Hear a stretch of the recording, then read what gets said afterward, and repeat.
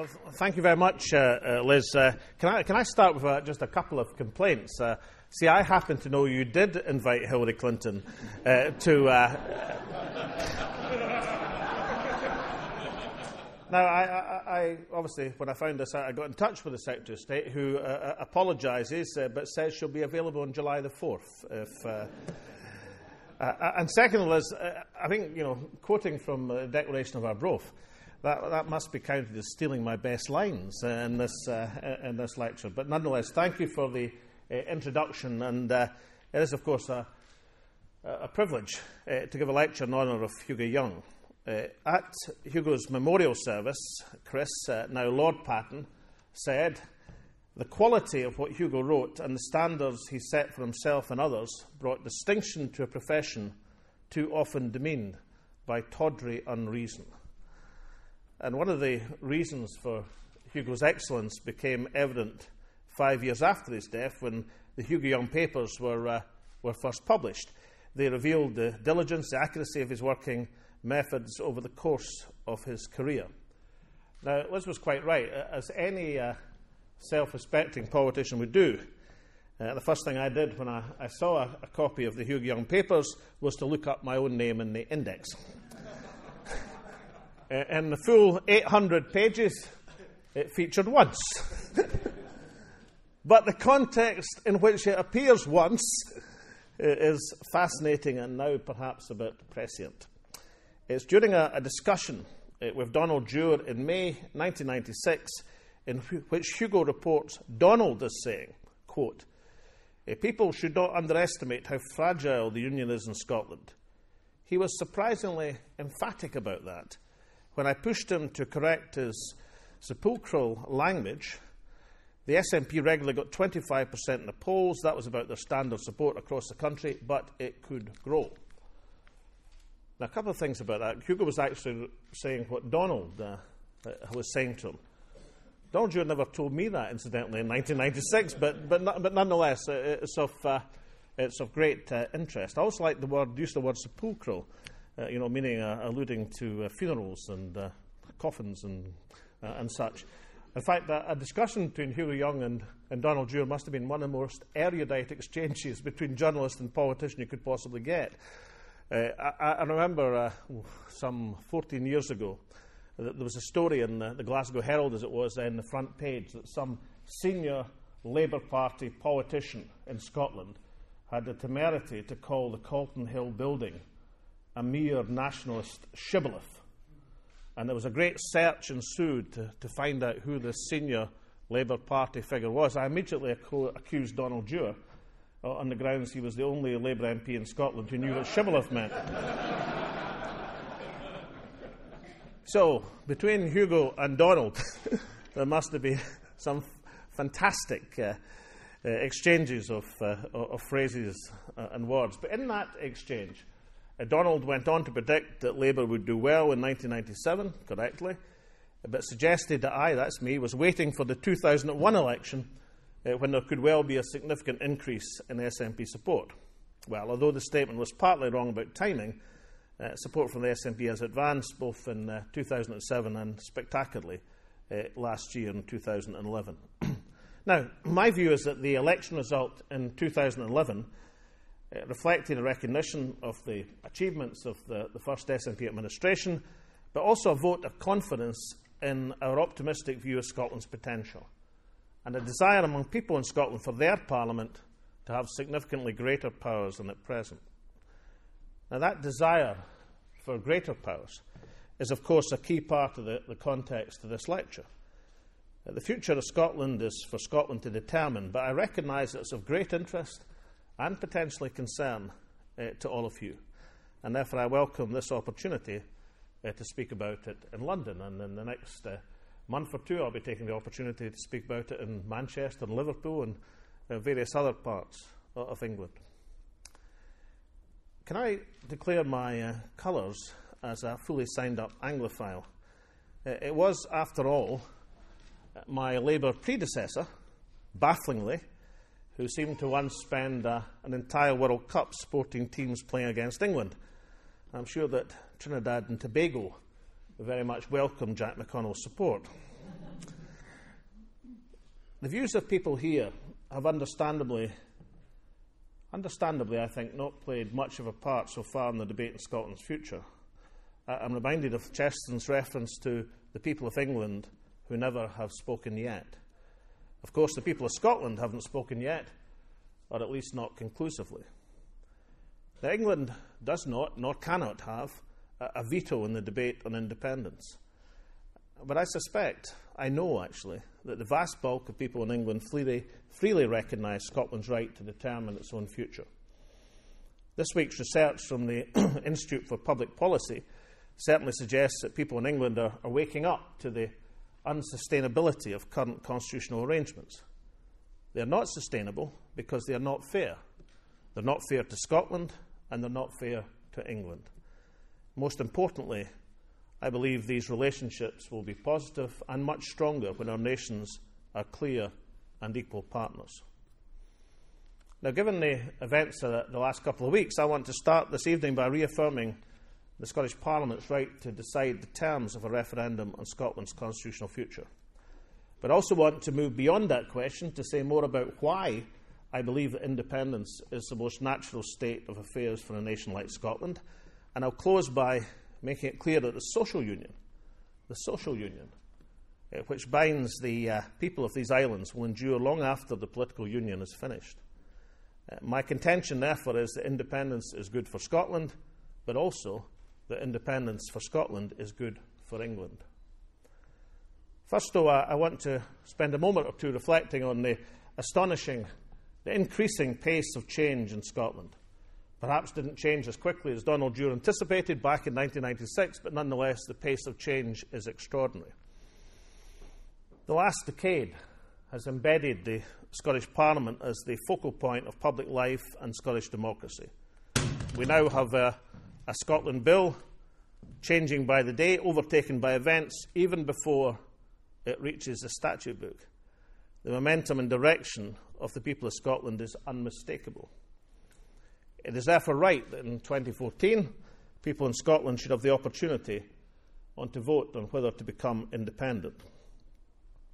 Now, during the last year's Holyrood election campaign, I made two key commitments in relation to the Constitution. I promised that in the first half of the new SNP administration, we'd work with the UK government to strengthen the Scotland Bill to give it economic teeth and job-creating powers. My second commitment is we would legislate for a referendum, having made constructive proposals, hopefully securing additional powers during the Scotland Bill process. We would then stage a referendum on independence in the second half of the Scottish Parliament's 5-year term. These commitments were endorsed overwhelmingly by the Scottish people, and I consider them to be binding. Now, the argument currently being adopted by some, people, incidentally, who have always opposed a referendum full stop, is that because independence is such an important issue, a referendum should be as quick as possible. I don't think that argument stands up to any serious scrutiny. It is precisely because independence is important that we intend all stages of the process leading up to a referendum, from the consultation on its enabling legislation to the referendum campaign itself, to take place over a timescale which allows the Scottish people to reach an informed decision. Then the further argument by some that Scotland's economy is being damaged by a supposed delay doesn't resonate with voters in Scotland who, in the last few months, have seen Amazon, Michelin, Dell, Gamesa, Avaloq, among many others, announce major international investments in Scotland. As the Financial Times said just 2 weeks ago, Westminster's, quote, pretext for accelerating the poll that uncertainty is damaging the economy looks disingenuous at best. As threats go, the risk posed by separatism are as a flea bite compared with the all-devouring Eurozone crisis. And this view has been endorsed by that great arbiter of accuracy in current United Kingdom politics, the Channel 4 fact check, which pointed out last week that international inward investment is now more successful in Scotland than any other part of these islands, including London. But in addition to attempting to dictate on timescales, the United Kingdom government also appears to want to close off discussion about another key elements of the referendum. As someone who strongly believes that independence would be preferable to enhanced devolution, I believe that the argument for independence could and would be won on a yes-no basis. However, as First Minister of Scotland, I recognise there is a significant strand of opinion in this country who might want to consider an alternative for Scotland which lies between the status quo and outright independence. To consider an additional referendum question which takes account of popular opinion is simply being democratic. The fact that such an option might be popular is not a good reason for denying the people the right to potentially choose it. So the Scottish Government's consultation paper on a referendum, which will be published tomorrow, will encourage a wide debate on this issue, involving all of Scotland's political parties, but crucially also Civic Scotland. That is, the organisations and communities which make up the fabric of the community of the realm of Scotland. Incidentally, Liz, the quote that you gave from the Declaration of Broth wasn't just by the Scottish Barons, although it certainly was by the Scottish Barons. It was also encompassed in the community of the realm, which was a phrase that appeared for the first time in that period in Scotland. It generally had to encompass something which was beyond nobility. It was about the whole nature of the country. Similarly, the community of the realm of Scotland now encompasses more than the politicians who sit in the Holyrood Parliament, important though they undoubtedly are. It involves the Civic Scotland, the organisations which make up the lifeblood of a thriving, the heart of a beating heart of a community. So the community of the realm of Scotland must have the right to comment and to contribute to the debate on how we organise this most important vote in Scotland for 300 years. The paper will also make it clear that we intend the referendum to be overseen impartially and independently in a way that leaves no possible room for doubt about the integrity of the result. But our starting point in all of this is that the Scottish Parliament ultimately has the mandate to determine the referendum process. Westminster legislation which dictates rather than enables would not just be unacceptable to the Scottish Government, it would be contrary to the rights of the people of Scotland. Now, the SNP, the Scottish National Party, will campaign confidently for independence, not just as an end in itself, but as the means by which the Scottish economy can grow more strongly and sustainably, by which Scotland can take its rightful place as a responsible member of the world community, and by which the Scottish people can best fulfil their potential and realise their aspirations. For much of the post-war period, people in Scotland largely embraced the great social reforms which were implemented by Clement Attlee's government and sustained through much of the 1950s, 60s and 70s. National insurance, housing for all, the establishment of a national health service, has commanded a consensus which spanned political boundaries and national borders. There is a view that some of these post-war institutions, perhaps the National Health Service above all, fostered a sense of cohesion and common purpose among the people of these islands. Professor Tom Devine of Edinburgh University, for example, has expressed the explicit view that in the post-war period the welfare state became the, quote, real anchor of the union state, unquote. Now, I'm not sure that the welfare state was in truth ever a direct consequence of the union. As the Nordic countries show very clearly, common aims and social policy don't require a common state. But it probably is the case that Scotland subscribed particularly strongly to these values of post-war consensus. And so there's another revealing account about Scotland in the Hugo Young papers. And this is a discussion between Hugo Young and John Smith, in which John Smith volunteered with pride that Scotland had always been consensual, that there was this sense of community unriven by so much class segregation, without, as Hugo Young notes, seeming to see that this made his English task possibly harder. Now, I don't want to press this argument too far. The disparities in life expectancy, for example, between different parts of Scotland are just one piece of evidence demonstrating that Scotland needs to do far, far more to reduce inequalities. But John Smith's basic point, that egalitarianism is a strong driving force in public life in Scotland, is undoubtedly true. It's why we recognise that some forms of social protection work very well, that the constant urge to reform can be, in the wrong hands, code for attack. It's why policies which exacerbate inequality, remove basic safety nets, are always likely to encounter fierce opposition in Scotland. It's why anyone who accepted the Union partly because of the compassionate values and inclusive vision of the post-war welfare state may now be less keen on being part of a union whose government is in many respects eroding these values and destroying that vision. When I was in Liverpool last year for an appearance on Question Time, I got an extraordinary warm response from the studio. Perhaps the strongest support I got was when I made a plea to the audience not to let the three biggest Westminster parties destroy England's National Health Service. Just one of many issues where the Westminster class are out of touch with the people of England. The class is out of touch with the masses. And looking at the problems of health reform now, I thank heaven that Westminster writ no longer runs in Scotland on health issues. But the looming issues of welfare reform exemplify why Scotland needs the powers to make our own policies match our own needs and our own values. The Scottish Government policies, I would submit, attempt to protect many of the values which would be dear to any post-war social democrat across these islands. For example, in the public sector, we have promoted what we call a living wage of £7.20 an hour.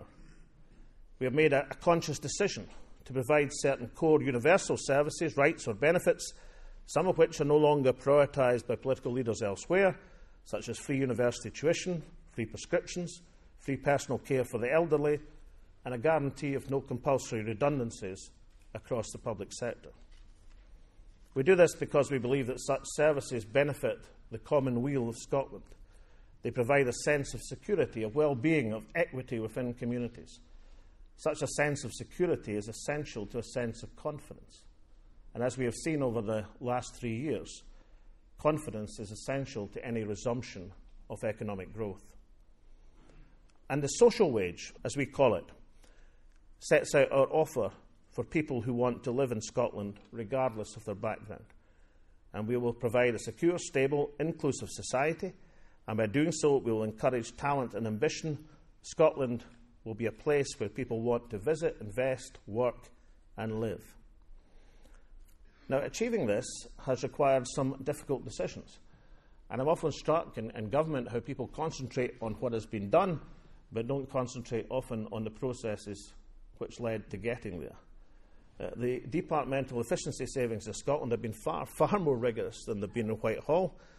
We have, in common with Whitehall, an effective freeze in much of the public sector pay. But I would submit these are policies which are easier to implement if the broad spectrum of your policies clearly have fairness at their heart. The social wage exemplifies one reason why people in Scotland want additional powers for their Parliament, the fact that they largely like what we have done with the powers that we already have.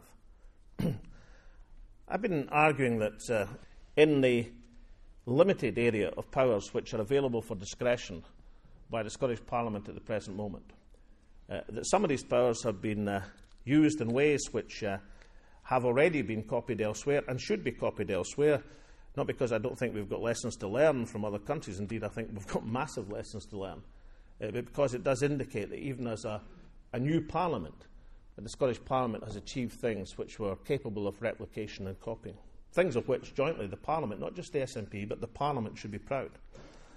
For example, the smoking ban in public places was suggested by an SNP MSP, initially resisted by the Labour Liberal administration, but then adopted. It didn't take a generation, a decade, or even a year for people to see that the Parliament had made the right decision. It took about a month or two. People, by and large, just about everyone actually, abided by the new law. People adapted, and now next to nobody would choose to go back. And there are other examples of how even the constrained ability of Scotland to make independent decisions has had a beneficial effect on wider policy debates. We are currently championing minimum pricing for alcohol, a policy which I understand, admittedly from the Daily Telegraph, so I'm not sure about the full extent of that reliability, but understand it may be copied elsewhere. We established the Scottish Futures Trust as a way of promoting long-term infrastructure investment without resorting to the wastefulness of the private finance initiative. The UK Government's current call for evidence and infrastructure investment options suggest that it is interested in aspect of the Scottish Future Trust approach. Now, these innovations benefit Scotland because they can respond to specific Scottish problems and circumstances, but also benefits the rest of the UK and potentially elsewhere by providing a precedent for policies which other countries can then adopt or not, depending on their circumstances. I actually believe that at our best, an independent Scotland could be a beacon for progressive opinion south of the border and further afield, addressing policy challenges in ways which reflect the universal values of fairness, are capable of being considered, adapted, implemented, according to the specific circumstances and wishes within the other jurisdictions of these islands and beyond. That, in my submission, is a more positive and practical Scottish contribution to progressive policy than sending a tribute of Labour MPs to Westminster to have the occasional turn at the Westminster tiller, particularly in the circumstances of the Labour opposition policy increasingly converging with that in the coalition on the key issues of the economy and public spending. In passing, and just in passing, can I reflect that Labour might be doing better with English opinion if they were to consider offering an alternative rather than a substitute for current policies. Now, the problem with Scotland's current constitutional settlement is we cannot innovate as much as we would like. Policy choices made in Westminster, whose parties whose democratic mandate in Scotland is negligible, are constraining these choices made in Scotland for which there is an unequivocal mandate. It's worth remembering that in 1999, comparatively few additional powers were granted to the Parliament in Scotland that had not previously been devolved to the Secretary of State for Scotland. Now, the shift from administrative to legislative devolution was, of course, huge. It was momentous, enormous. But it still left Scotland with fewer powers than the German Länder, most American states, parts of Spain, such as the Basque Country, or within these islands, the Isle of Man. The economy is currently where this deficiency is felt most deeply. In Scotland, my party's manifesto for last year's election made it clear, understandably, the economy would be the top priority. We are still deeply aware, as are many places in England, Wales and Ireland, of the lasting damage done by the mass unemployment of the 1980s, which left a legacy of alienation, ill health, hopelessness, which endured long after economic recovery took hold. For that reason, the Scottish Government has given a guarantee to all 16 to 19-year-olds of a training opportunity or education place for those who are not in a job, apprenticeship or full-time education. We are doing everything we can within our current budgetary limits to safeguard capital investment in Scotland. But it's against a context where direct public investment in the UK economy is being slashed in real terms by about a third between last year and 2014-15. This Plan McBee, as I've called it, a plan which we articulated as suggesting to the UK Chancellor that it should be adopted, is endorsed by our Council of Economic Advisers. Because, as I once said famously, that we do not have a monopoly on wisdom, we've appointed a Council of Advisers, including Professor Joseph Stiglitz, Professor Francis Ruane, Professor James Merleys, to advise on our economic strategy. But however careful we are at directing spending towards areas which protect welfare and promote economic growth, we cannot escape the consequences of the UK Government's macroeconomic policies. Now, nobody seriously denies that the UK Government's budget deficit needs to be tackled. However, the scale of the austerity measures decided upon is proving counterproductive, particularly in the cuts to capital spending. It doesn't require a Nobel laureate in economics, although we have two in the Council of Economic Advisers. It doesn't require a Nobel laureate to understand that it's difficult to sustain economic recovery on export-led growth when your major export market is enduring significant problems. If there's a double-dip recession, and at best that is a real risk, it will not only be the fault of the Eurozone, it will be something which Westminster has helped to manufacture by not adjusting policy quick enough to meet changing circumstances. But we still see regular assertions that Scotland be weaker or more impoverished if it were to be independent. Now, many of these statements are straightforward scare stories. For example, sources close to the Chancellor of the Exchequer warned last week that independent Scotland would not be allowed to use the pound. Now, of course, the interesting thing about that suggestion is not just that they're economically illiterate, since sterling, last time I checked, was a fully tradable currency. In other words, the UK government has absolutely no power to stop an independent Scotland or anyone else using sterling if they so chose. But more importantly, why would any sensible person wish to stop Scotland and England sharing a currency? Or Sunday's Daily Mail reported Scottish Daily Mail reported William Hague as threatening that if Scotland became independent, British embassies would no longer promote Scotch whisky. That, I think, was scraping the bottom of the cask. Now, incidentally, for the Foreign Secretary's benefit, you should know that when receptions promote Scotch whisky or any other goods at British embassies are charged to Scottish Enterprise by the Foreign Office, we actually have to pay for the receptions at the present moment. But I rather suspect that the whisky industry would in any case get by without the promotional efforts of the British Foreign Service. If I could rap an old Scotch ditty, how nice it would be if the whisky were free and the embassies full up to the brim.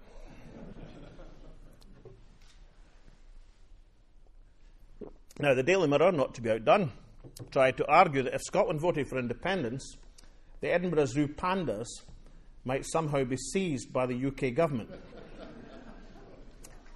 Now, I always try to give my hosts an exclusive. Can I give The Guardian this exclusive? That I've decided to grant Tianqin and Yangguang political asylum. Reflecting, of course, that the United Kingdom government did not contribute a single RMB to the costs of the panda's arrival in Scotland's capital city. I hear occasionally from the Prime Minister that he's just about to make a positive case for the Union. On the evidence of the last 2 weeks, I think that positive case is still in the drawing board. The fear-mongering about constitutional change is nothing new, but it is disappointing to see such an approach being adopted. And therefore, as an antidote and a counterpoint, may I attempt to present independence for Scotland in a way which is positive about Scotland and positive about England. Firstly, I question the credibility of the current set of United Kingdom leaders as far as the people of this country are concerned. And I mean by this country, both Scotland and England. I have the leadership ratings of Messrs Cameron, Clegg and Miliband according to the Sunday Times YouGov poll.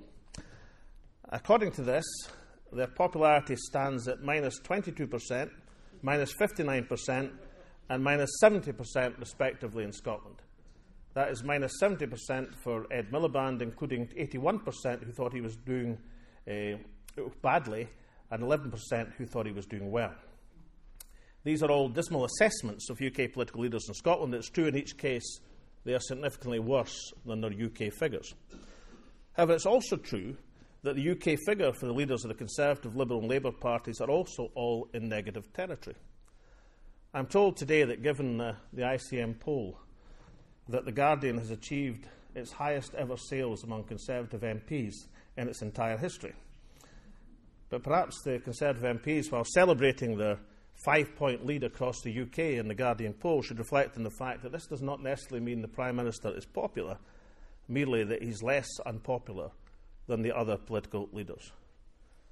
The unpopularity of Westminster leaders in Scotland is largely, I think, based because it's about 20 points more unpopular in Scotland than it is in their corresponding figure in the UK. It's largely based, I suspect, recently on their ham-fisted interventions in the debate on Scotland's future.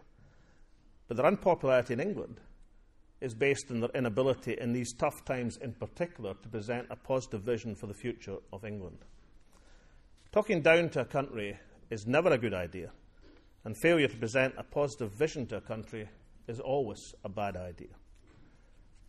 In truth, it is absurd to suggest that an independent Scotland would struggle to make its own way economically. On current figures, Scotland would have the 6th highest per capita GDP in OECD as an independent nation. The United Kingdom currently ranks 16th, and incidentally, without Scotland, would still rank 16th per capita. As Norway, Sweden, New Zealand demonstrate, many small nations cope better with the financial crisis than larger ones, such as the UK, Italy or Spain. But all Western nations, large and small, have been affected to an extent. What independence would do is give us the tools in Scotland, corporation tax or alcohol excise duty, which we could use to get on with the job of promoting recovery or improving people's lives.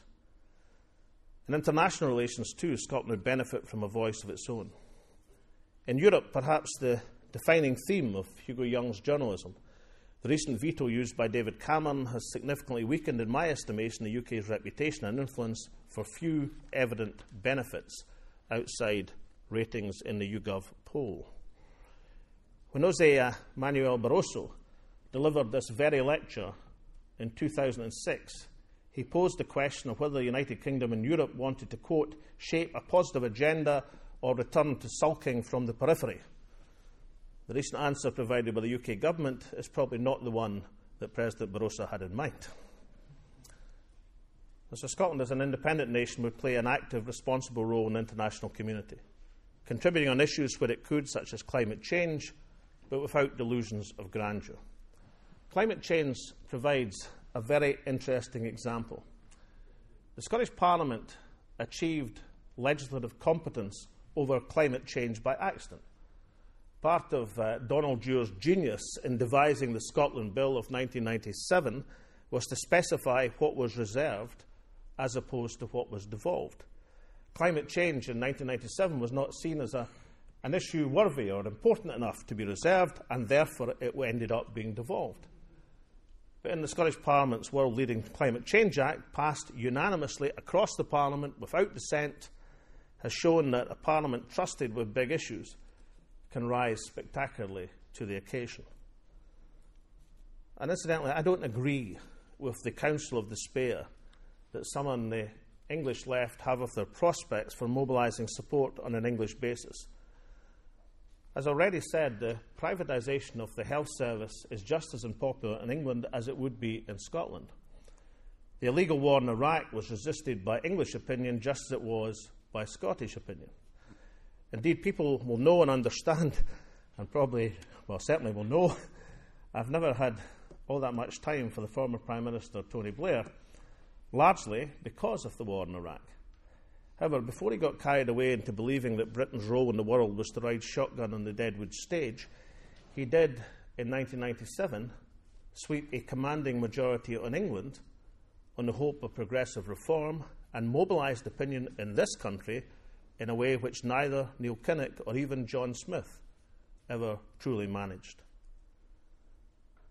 Now, much of what I've spoken about inevitably relates to distinctions between Scotland and the rest of the United Kingdom. I mean, that's inevitable as you make a case for independence. But I want to stress also the areas of common interest which will endure after independence. Current constitutional arrangements mean that policy difference often becomes squabbles, especially if they involve money or constitutional issues. In fact, we've seen a fair amount of evidence of that in the last couple of weeks or so. Andrew Fletcher of Saltoun addressed the Scottish Parliament in 1706, before it was adjourned for 300 years. He observed, quote, "All nations are dependent the one upon the many, this much we know." But he also warned that if the greater must always swallow the lesser, we are all diminished. The argument would be that incorporation can foster resentment and grievance. Independence encourages mutual respect. Independence for Scotland would leave us free to work together in the many areas where we do share common values and interests. The most meaningful bonds between the countries of these islands have rarely in truth been about the 650 members of Parliament at Westminster. Indeed, it's always seemed to me deeply ironic that the right of centre parties in particular base so much of their unionism on the tax and spend powers of the Westminster Parliament. When Scotland becomes independent, we will continue to share close ties with our neighbouring countries. Some will be institutional. Scotland will continue to share a monarchy with England, Wales and Northern Ireland. Some will be cultural. Scotland will still discuss EastEnders, watch the X Factor, enjoy the Grand National and Wimbledon, particularly once Andy Murray gets round to winning it. I also assured personally Jeremy Paxman in an interview I did, which will be broadcast later this evening, that he will still be a hero of late-night television in Scotland after independence. It was a political promise. Some will be economic. We will continue to trade freely within the European Union. People will still move jobs from Manchester to Glasgow and back again. Some will be practical. At the height of last year's riots, for example, Scottish police sent officers to help the police services down here in England. During last year's water crisis in Northern Ireland, Scotland sent hundreds of thousands of litres to Northern Ireland. That level of cooperation would continue because it's the sort of thing that good neighbours do. The British Irish Council already provides a model of how all of the people of these islands can work together on issues of shared interest. Just a few days ago in Dublin, we discussed youth employment. The British Irish Council currently includes 2 independent states, 3 devolved governments and 3 island groups. Does anyone here believe the Council would look massively different with 3 independent states rather than 2? The Nordic Council provides another model of a forum where neighbouring countries gather to cooperate with each other. And the European Union, on the many occasions when Scotland agrees with the rest of the United Kingdom, will have greater collective influence and more votes operating as 2 nations rather than 1. On areas from energy grids to emergency policing requirements, from fisheries policy to defence cooperation, from telecommunications to transport links, Scotland will work with its neighbours for the common good. But most of all, in addition to these institutional, cultural, economic and practical links, Scotland shares ties of family and friendship with its neighbours in these islands which can never be obsolete and which I expect to continue and to flourish after independence. And when you consider these shared economic interests, cultural ties, friendships and family relationships, one thing becomes clear. After Scotland becomes independent, we will share more than a monarchy and a currency. We will share a social union. And it won't be the same as a restrictive state which no longer serves the interests of either Scotland or England. When Her Majesty the Queen visited Ireland last year, she spoke warmly of the ties between the United Kingdom and Ireland and stated that, quote, "These make us so much more than neighbours, they make us firm friends and equal partners." I like the phrase, firm friend and equal partner, and it will be true of Scotland too. Now, my ambition for Scotland is to enter the global community of nations, to participate in that community on a basis of equality, responsibility and friendship. We won't seek and have a nuclear deterrent. That's not the sort of power we seek. We seek only the power to make a positive contribution to the world to improve the well-being of our people. When the United Nations was founded, it had 51 member countries. Now there are almost 200. As recently as 1990, Europe had 35 countries. Now it has 50. Of the 27 countries that currently make up the European Union, 6 of them did not exist as independent states before 1990. The current United Kingdom is an incorporating union where one nation will always prevail simply by virtue of its size. Seems increasingly like an anachronism in the modern age. And independence, with the right to participate as an equal on the international stage, appears more and more like Scotland's normal and natural state of being. I quoted Chesterton, that quintessentially English writer, earlier. I hope you'll understand, especially given the date, that I want to close by quoting Scotland's bard, Robert Burns, nationalist and internationalist. I thought of a number of possibilities across the canon of Burns's work. For example, his timeless description of the multi-party UK government of his day. Yon mixty maxty queer hodgepodge, the coalition.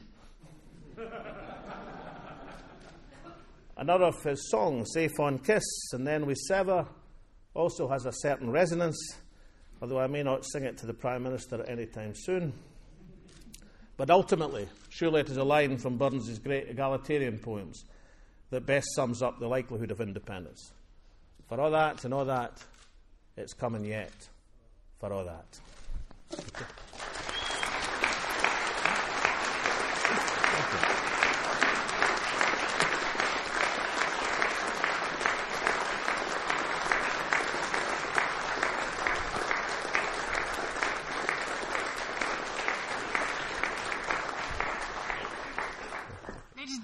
I think it's sometimes quite hard to get a fix on history when it's actually passing your nose.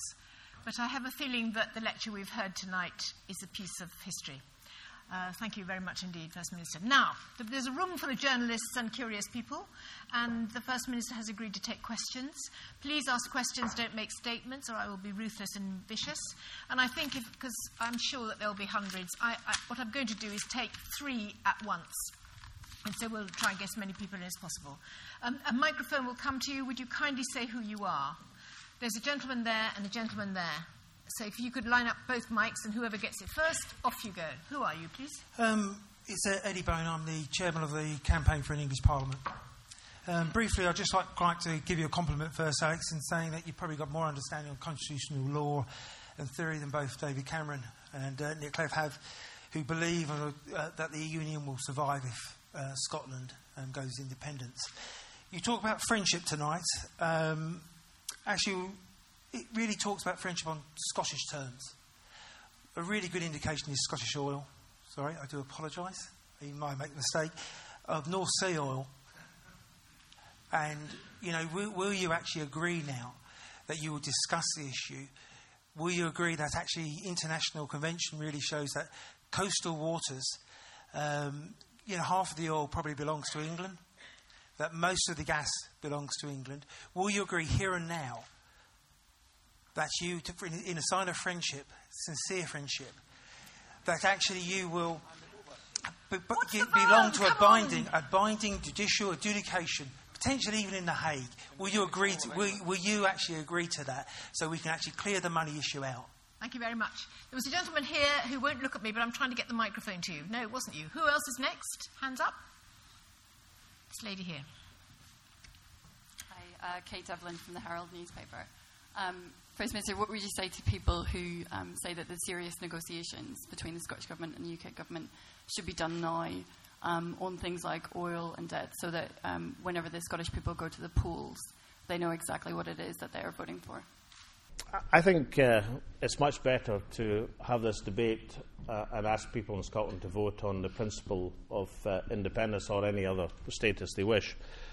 And the reason for that is twofold. One is that I was very struck by the previous experience. I mean, I've been knocking around politics for a fair amount of time, and obviously I barely remember the 1970s, a child, babe in arms in these days. But nonetheless, I was conscious enough to understand the process that was going on. I was at university at the time. And of course, what happened in the 1970s is because the referendum was kept till after it was a post-legislative referendum.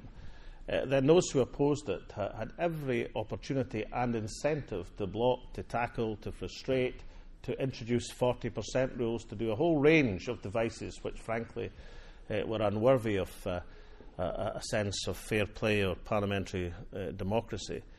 In contrast, in 1997, what Donald Dewar realised is what you should do is offer a proposition, a white paper, a concept to people and ask for support. And of course, once the support was obtained for that principle, for that white paper, Kate, then the parliamentary process became very simple. The bill was passed in virtually no time at all because people accepted the democratic will of the people. And if you try to do what you suggest, then what you'd get is an incentive for blocking and tackling. If you do it this way, then what you'll get is once the people make the decision, then the process, I believe, will be amicable and follow the people's will, because people wouldn't have an incentive to be unreasonable, to block and tackle. And in that spirit of reasonableness, both the distribution of the oil assets of Scotland and indeed the distribution of national debt will be settled according to international conventions and international law. And incidentally, we'll make no claim on English gas reserves or the newly acquired, discovered gas that I read about all the time, but they'll be settled according to international law, and these conventions are well understood and well stated, as are incidentally the questions of inheritance of the national debt, which will be, thanks to the performance of previous Chancellors of the Exchequer, will be very considerable. And therefore there are pros and cons on both sides. But you settle them according to conventional international law, but settling them after the will of the people has been declared will assure a much more amicable outcome than trying to do it the opposite way around. John Palmer. One of the founding fathers of the European Union, Max Konstam, used to say, it's wrong to say that the European Union consists of big countries and small countries. They're all small countries in the modern world, but some of them don't realise it. And I wondered in that context whether, as part of your independence campaign, you will be taking some time to reach out to the many countries of comparable size and scope in the European Union to give them a clearer idea than they currently have about what Scotland's European ambitions are. Thank you. First Minister, Alan French, author of the blog Devolution Matters. You seem to suggest in your speech that an independent Scotland will keep the pound sterling. Presumably that means that you're happy to be tied to the decisions that the UK government makes regarding the future of the pound, including interest rates and possible accession to the euro. Can we get a microphone back there, please? The previous, Paul Mine is a very junior Treasury Minister in the last government. The previous question has stolen half my question, which I think is a very important one. Can I just expand, First Minister, on the economic issue? Do you expect that Lloyds Banking Group and Royal Bank of Scotland, who are both currently incorporated and headquartered in Scotland, to continue to be in Scotland, or would they be free to reincorporate elsewhere? And who do you believe will be the lender of last resort to support the banks if they continue to be based in Scotland? We'll take the questions in turn. We're already engaged in positive discussions with just about all member states in the European Union, large and small. I mean, in terms of saying what ambitions are and saying what our policies are and putting forward what I hope is a very reasonable prospectus. And Scotland has a great number of friends across the European continent reflected in the European Union. Secondly, the point I was making in the speech, Alan, is that you can't stop people using a tradable currency, and therefore I was interested in the argument which surfaced not from the Chancellor directly, but from some Treasury sources that somehow Scotland could be banned from using sterling. I mean, our policy is to use sterling until such time as people of Scotland decide otherwise, until such time as the economic interests would dictate otherwise. You could use it in a variety of ways. You could use it as the Benelux countries once did, as a monetary union between Belgium and Luxembourg. You could use it just by using it as sterlingisation policy, if you like, or you could indeed use it by having a currency pegged to the pound sterling. But I think using sterling, basically because it would be of substantial interest to both Scotland and England, given the tradability between the two countries, to be in the same currency. I think it would produce economic efficiency. I was asked by a journalist last week, I think, about, isn't that like the euro? No, it's not like the euro, because the underlying problem of the euro is to try and reconcile the divergent economies of the Ruhr Valley and the southern tip of Greece, with a dramatic difference in productivity between the two. If you look at the current GVA figures, you'll see that Scotland's productivity is 99.2% of the UK average at the present moment. Indeed, its export productivity is higher. So I don't see any serious concern with that. I think companies will headquarter rather than incorporate. And I'm always interested in where companies' headquarters are, because that's where the decision bases are, according to what's the most competitive place to be. As long as I've been in politics, Paul, in terms of looking at the Scottish economy, in fact, before I was in politics, there's been an underlying issue about the loss of headquarter operations from Scotland. So you think to yourself, how can you reverse that particular trend? You can't do it by legislation. You can't force companies to headquarter or incorporate, for that matter, in your country. You can only do it by having a competitive base in which they wish to base their headquarter operations. And I think corporation tax has been used effectively by a number of small countries in order to encourage that basis of headquarter operations. So I'd be more interested in the real jobs that headquarters bring than brass plates, for example.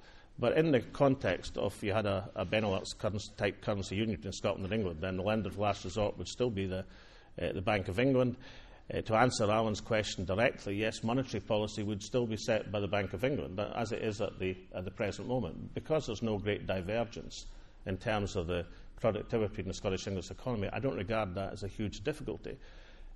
What independence will give, of course, is substantial discretion over fiscal policy. To take one example from the current situation, we have an ambition for social and health reasons to introduce a minimum pricing for alcohol in Scotland. That, I think, is the right thing to do. We have a serious problem, a very, very serious problem. England has a serious problem as well, incidentally, and Scotland's problem is more serious than that of England. If you introduce it as a minimum pricing policy, it's the right thing to do. It will bear substantial social dividends. Then it has a disadvantage that it doesn't earn any extra revenue. If you introduce it in terms of an excise policy, then you can introduce both a minimum pricing to help with your social policy, and you can generate additional revenue. The first thing Scotland can do at the present moment, that's introduce minimum pricing. The second thing, changing excise, we can't do. It's a simple, easy example to understand why control of fiscal policy gives you a great deal of discretion that Scotland doesn't have. Slowly, Alex, we have met before once or twice. Certainly have. What I want to say to you and ask you is this. Tonight, what you've described is not independence, it's a form of federalism. You want to keep the Queen, now the Bank of England too, our embassies, parts of the Defence Forces, BBC. Now, fine, they might go without cost to you, even though I doubt it. But the important point is this. Why not give up the narrow nationalism that you preach and come forward, yes, a narrow nationalism, come to the conclusion that the best reform would be a reformed House of Lords as a federal party. And in that, you would then not have to break up what has been, by any standard, the world's most successful political, economic and social union that brought peace to these islands. You must come to Scotland immediately and communicate with those in Civic Scotland who are producing the Devil Max question in the referendum. I hadn't heard the House of Lords aspect to it yet, but we'll see what develops from there. Can I take the points in turn? Her Majesty the Queen is Queen, I think, 16 countries at the present moment. Are any of the other 15 not independent countries? Of course they are. And if you argued in any of these countries that somehow they weren't independent, that Canada wasn't an independent country because the Queen's the head of state, then they would find that a very difficult proposition to understand. I think there are, last time I checked, about 60 countries in currency unions at the present moment. They are independent countries. Yes, of course, they don't have independent monetary policies, but they're independent countries. But of course, remember, independence is about having the discretion and sovereignty to do what's best for your country. Now, I could just offer a couple of ideas as to why independence might be preferential to the House of Lords type federalism that you put forward. Incidentally, given the statements of some members of the House of Lords recently, I'm not so sure we could trust the House of Lords to be too judicious. But, for example, whether or not you should send your forces to fight an illegal war in Iraq might be something that an independent country has discretion over. I'm not certain if in your federalist vision that would be something that would be countenance for policy discretion. Whether or not to have the largest concentration of weapons of mass destruction in your territory is something which an independent country that can decide on, but a country which is not independent can't. Incidentally, I'm sorry you missed my reference to the United Kingdom embassies. I was really being playful about the threat that they would no longer serve whisky at the receptions.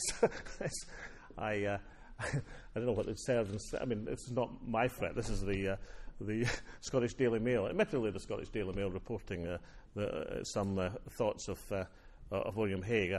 I'm struck by the thought that, if I remember correctly, the French, although incredibly proud of their wonderful spirit of brandy, actually drink more whisky than they do brandy. I suspect the same thing might be true of the UK embassies. I was thinking kind of having trading-orientated key embassies promoting Scottish goods as part of the process of being an independent country. Right, we've got Richard Norton-Taylor, then the person there, and then somebody there, and I think that's probably going to be the lot, I'm sorry, unless you're very quick. Norton-Taylor of The Guardian. You touched very briefly on the nuclear deterrent and Trident, but what would happen? How would you dismantle Trident, Faslane, and what would happen? I hope this is a simple question. And what would happen to the Scottish regiments in the British Army? Well, I was struck by the comments of the Defence Secretary the other day, saying that we'd have a bill for the clean-up costs of Faslane. I do think a lot of folk in Scotland will find that a bit much to keep a nuclear deterrent, which has never been greatly loved by people in Scotland in our country for 60 years, and then say, we'll present you with a bill for the clean-up costs. I mean, I think Philip Hammond was not speaking as someone who's going to engender a great deal of support in Scotland for that position. I mean, the position of independent Scotland would be that we wouldn't have use for a nuclear deterrent. A country of 5.25 million people is not going to want to have a concentration of weapons of mass destruction. We wouldn't try to be awkward or difficult about it. We are, as I understand it, the coalition government has a committee, even at this very moment, surveying the evidence for what should be the UK's next independent, quote, nuclear deterrent. No doubt the prospect of Scottish independence will prevail on that committee to come to a more sensible conclusion than otherwise they might do. Although I have to say, I think even for the Liberal Democrats, given their previous statements on a Trident replacement, they might find that an obstacle course quite difficult to jump. As far as serving in the rest of the UK Armed Forces, again, I think there's 22 nationalities serve in the UK Army at the present moment. Every Commonwealth country, a citizen has the right to serve in the United Kingdom Armed Forces. So that would continue. A Scottish Defence Force would be based and look at the priorities for Scottish defence and be based on that system. But you still, as of that last time I checked, there were still Irish Guards as well as Gurkhas in the United Kingdom Army. But there's nothing special or different about that. I mean, that's the same status and position as other Commonwealth countries have. You know, everything I try to say in these things is Scotland, certainly this part of Scotland, and I have to knock down the suggestion of narrow nationalism. I mean, narrow, I don't think so. But everything we're trying to put forward is we're putting forward, obviously, a position which asserts Scotland's rights and Scotland's determination to be a more normal country. We don't want to do it in a way which causes needless upset or difficulty.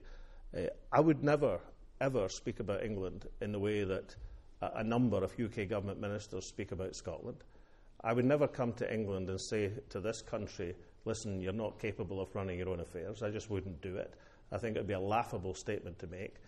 And I do think it should be possible in this lecture and in others to kind of raise the tone of the conversation, which we're having in Scotland about our future, but nonetheless has a substantial impact on this country. And furthermore, I've got this theory, which is based on a fair amount of evidence, that if you speak to the Chestertons, plain people of England, you'll get a much friendlier response to the idea of Scotland standing its own 2 feet, raising its own money, discharging its own spending, than in some of the Westminster politicians, who seem almost to have a resentment, a proprietorial resentment, when Scotland gets as uppity as to believe there could somehow be a normal, independent country conducting its affairs in friendship, but in a position of equality with its neighbours. Do you have a mic? Yes, go ahead. To ask, you said that the Scottish Government wouldn't accept any conditions from Westminster on the referendum. And we needn't be too vague about what those conditions might be. If you read Michael Moore's draft Section 30 order, it explicitly rules out a Devo Max question. So I suppose I'm asking, how committed are you to Devo Max?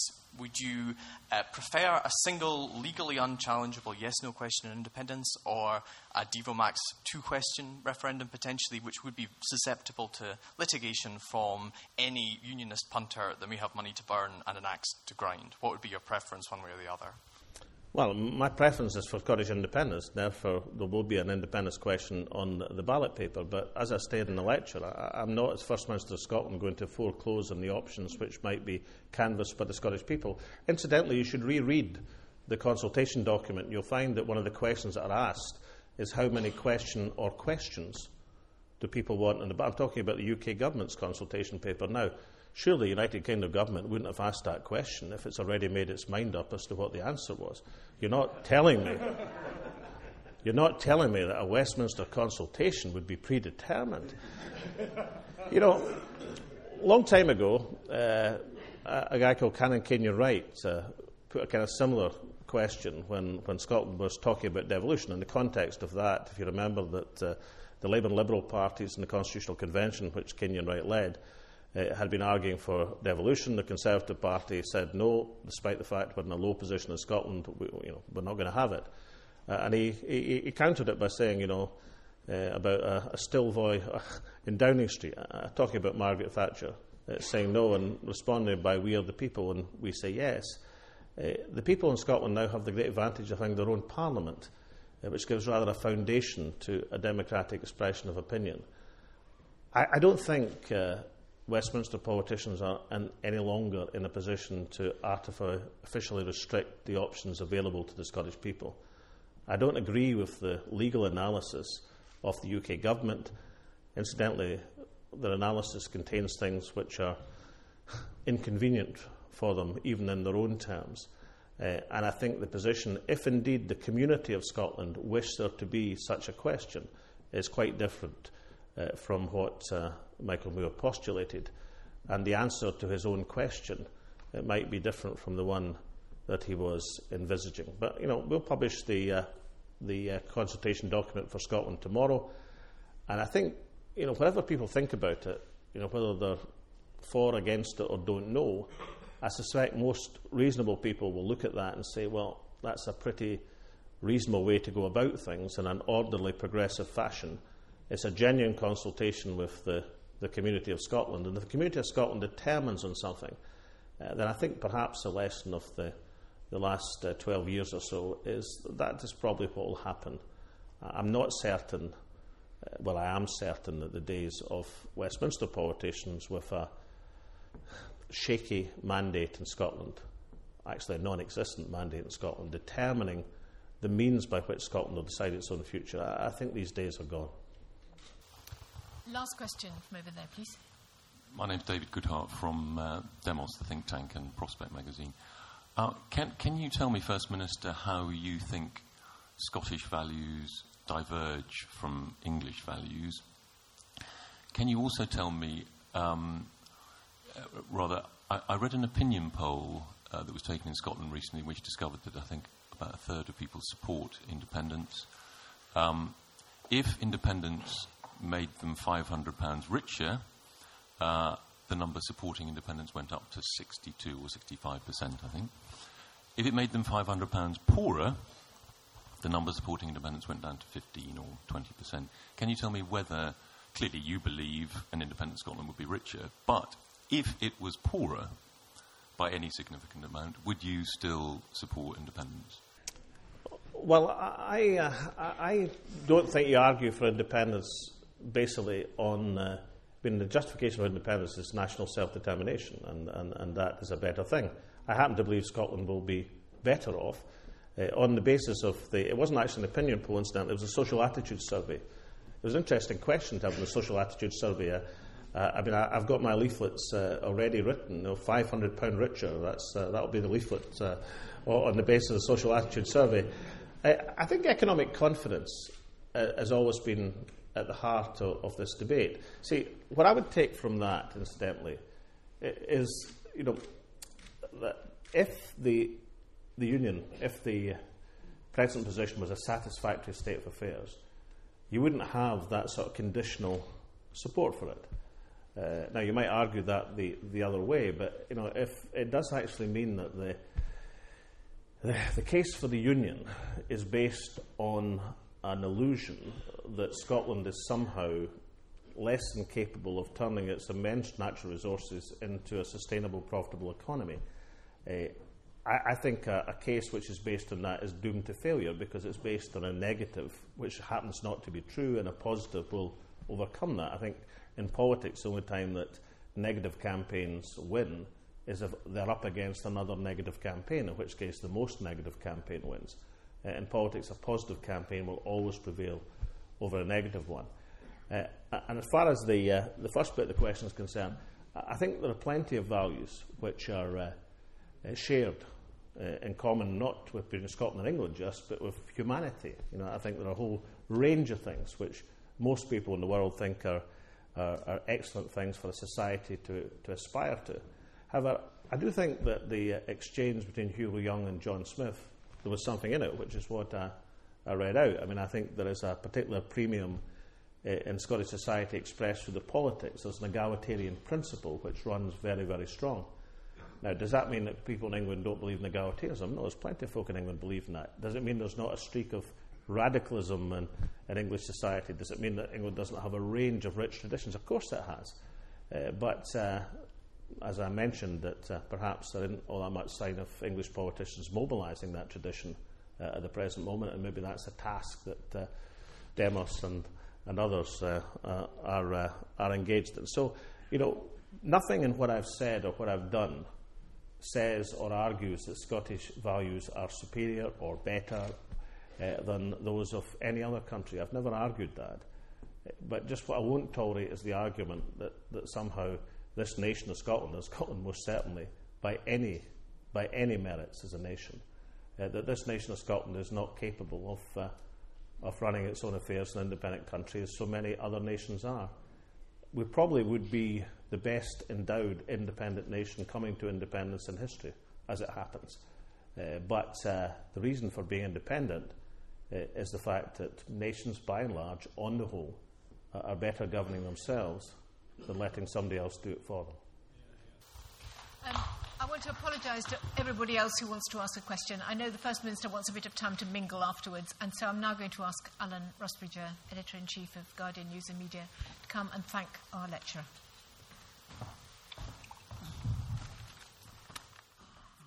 There are two reasons to keep meeting in the memory of Hugo, and as Liz reminded us, this is the 8th time we've done it. One is simply the opportunity to come together once a year as friends, family. It's lovely that Hugo's brother and children are here, and former colleagues, just to remember what a great man Hugo was, and just to drink in his memory and remember a man whose stature, I think, as a journalist, continues to grow.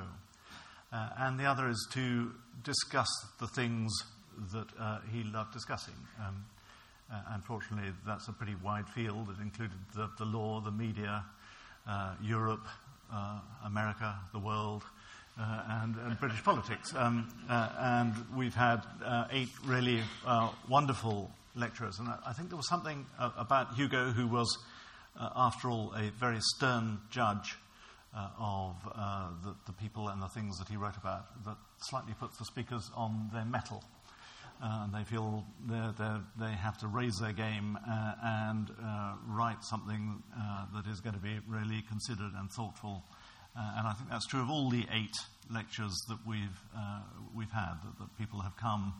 You can see they've put a lot of work into it, and they felt that this is an occasion that they must use to say something significant. And we've had that in spades tonight. As Liz said, this has been it's had the feel of history tonight. I think there are 2 things that Hugo would have enjoyed about tonight. One is the fact that this is the 3rd lecture in a row where the lecturer has come along and claimed the mantle of progressive politics. The first was David Cameron, and for him it underpinned his vision of the New Conservatives. The next was Nick Clegg. For him it was the Lib Dems, who had overtaken Labour as the true party of progressive politics. And tonight it's Alex suggesting tonight that an independent Scotland could become a beacon of progressive politics for the rest of us to follow. So I think Hugo would have enjoyed that competition, and no doubt he would have passed his verdict in his inimitable fashion, weighing up those claims. The second thing I think he would have enjoyed tonight is the subversive nature of tonight's lecture. Alex Salmon has already torn up the old rule book of Scottish politics. He started 2012 by doing the same in Westminster. And that's the reason why this room is packed tonight with people who were listening so attentively to what he had to say. His talk tonight has challenged our thinking about the Union, about the role of nation-states, and about the way out of economic certainty. I think it would have gripped Hugo, and I can sense tonight that it gripped the room tonight. So thank you, Alex. Thank you, Liz, for chairing the question so elegantly. I'm right in thinking that there's now more alcohol to be had, and Alex is going to be there to talk to anybody who wants to come up and challenge him even further. And the only thing I want to add, after 8 male lecturers in honour of Hugo, that we promise next year it'll be a woman.